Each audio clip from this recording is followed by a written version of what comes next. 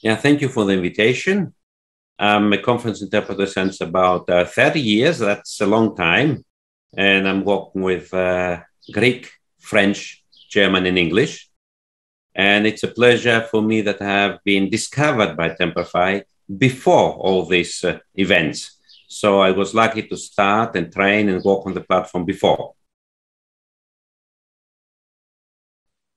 So I'm a senior product manager at Interprefy, and that means that I look after the direction that the product's going. So all of the new features we're going to add, the new products, and how we're going to help everybody. And I've been working in product management for, well, too long to remember now, in all kinds of businesses, but including originally I started in sound. So I was originally a sound engineer. I should make a long story short, because my father was an interpreter at the end of the Second World War. He was speaking 7 languages. And so I just grew up in languages, and it was something more or less natural. Later on, I went to conference interpretation as an evolution. Actually, I have to say, when I studied in Greece and to my knowledge in France, there was no studies for conference interpretation. You would study something else, like most of my colleagues of my age, and then later on, you would add linguistics. I have a colleague, he worked for biology with the Nobel team before becoming a conference interpreter. I studied political science, had 3 master's degrees, then went to the Sorbonne and had some trainings on interpretation on language in the US and in the UK. So it's a mixture. Yeah, I think you will like that. It's a very user-friendly platform. I had a colleague joining recently, and he said, goodness, it's so simple. And that's a pleasure. There's only one thing missing. We need a flashlight to people that read their text and they don't send us the text ahead. Yeah, I think we're professionals, and everybody as a professional is preferring to prepare his mission or assignment, a musician, a doctor.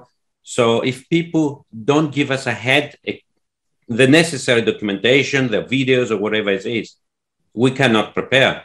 I might have excellent knowledge of political science because I have a master's degree, but sometimes it's not sufficient to imagine what this great speaker is talking about.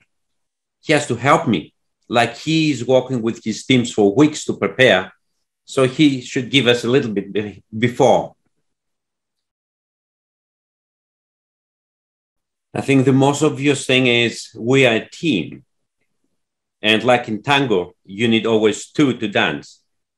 So if he's making a joke about a frog and I say fog, it won't match. Some professional speakers, they come to the booth when booths existed, or even now, and say, I'm going to make a joke about a hamburger, and it will be transformed to that. So I know the joke, and that's for me the professional speaker. That was really interesting, actually, because I used to deal with the equipment that was like very high end. So, stuff that was very, very expensive, typically several times what my house cost. And it sort of got you to learn not to judge people working in that industry at that time, because, of course, you don't expect many people will have those kind of budgets to spend. And I remember the first time I met with one of the most successful record producers. And literally, I thought that my first thought when I saw him was that he was a tramp who had walked in off the street. Yeah. And I worked with another record producer who looked and probably was young enough still to be at school. And so you just learned that, that you never judge people, and particularly in the creative industries, that how people look will have no connection with how good they are at their job. So only a couple of months ago, I'm really new to Interprefy, and I saw an advert on LinkedIn and applied, and I came to Interprefy for a first virtual interview, and then went through the interviewing process. And it's really simple, actually, why I joined Interprefy. It's just because they were the best bunch of people that I'd spoken to in a very long time. And for me, that's what really matters. So how did I get to work for Interprefy? Because I was just looking to work with a great bunch of people. So I'm product managing the product. So I'm looking after the direction of the product, what features and functions we add, who we will be selling to, and which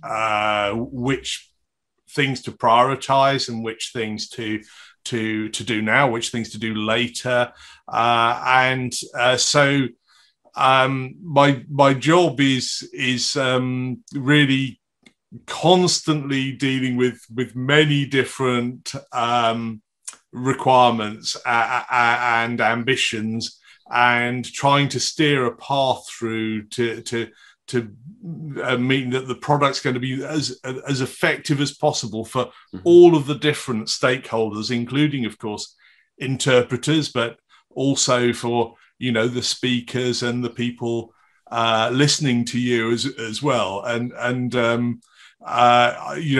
if any of that sounds a bit impossible, of course, that's the bit that's fun, is that there is no perfect solution. You are constantly having to try to work out the best path through, and constantly adjusting your ideas and your vision. That's effectively what I'm doing day in, day out, is managing and then managing and then communicating those decisions. Oh yes, captions are on their way to tackle that first, and then quite a lot of innovation in the area of captions. And so that's an example of what I've just been talking about, a need that's out there. There are many people who perhaps because of the situation they're in, they need to be able to use captions rather than listen to the audio feed. So that's a really important function, I think, for a lot of our stakeholders. So in terms of the sort of audio processing, and I do know this is a question that comes up, I've worked in this area, of course, for a very long time now, and it's based upon really mathematics that started in the 1970s. And I love this particular area because it's very counterintuitive. The way it works is that you take the very high quality sound and you throw some of it away, and then you transmit it.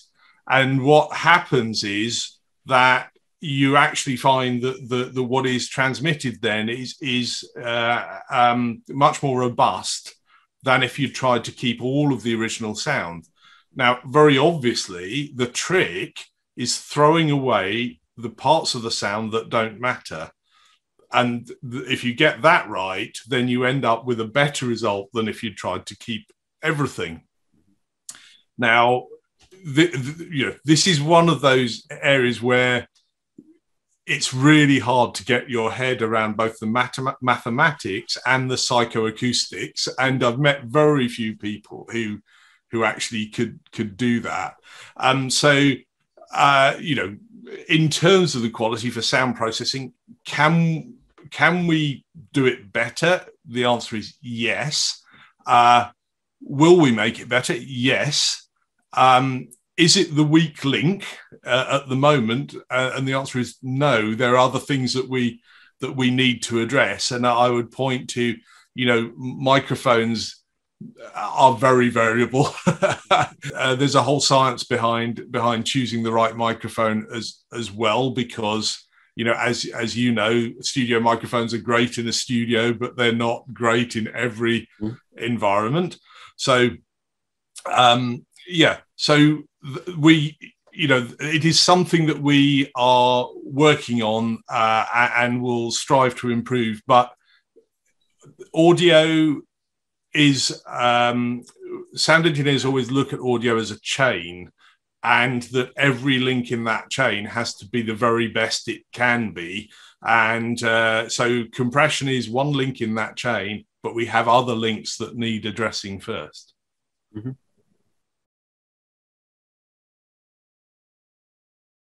Yeah, no, there is special technology to avoid the loop. It seems to be working, doesn't it? Yes, no, I really appreciate you guys. You have to wear headsets all the time, and I don't think anyone really enjoys it, do they? And I certainly used to have to wear headsets when I was working as a sound engineer. But I do love the fact that with modern processing, a lot of the time we can manage without them. But absolutely, if it's a critical situation, I would be wearing a headset. Yeah, I think the thing that's probably hardest for people to see from outside about the job of being a product manager is that we all think we know an answer to a problem, right? And this is universal. So everyone I'll talk to, and myself, will always think, oh, we've got a solution. But to do the job at its very best, you have to try and forget your preconceptions and ask deeper questions and see if there's a different way of doing things. Mm-hmm. So that's one of the most difficult, but of course, for the same reason, most enjoyable things about the job is this, this process you have to go through of unloading your preconceptions and looking at the problems in a deeper, more fundamental way. And so sometimes, when you're talking to stakeholders, users, and people like that, I think if they start to see the sort of the thought processes that go on, they might think, oh, that's a bit strange. But that's what you're trying to do, is peel back the onion to get to the core.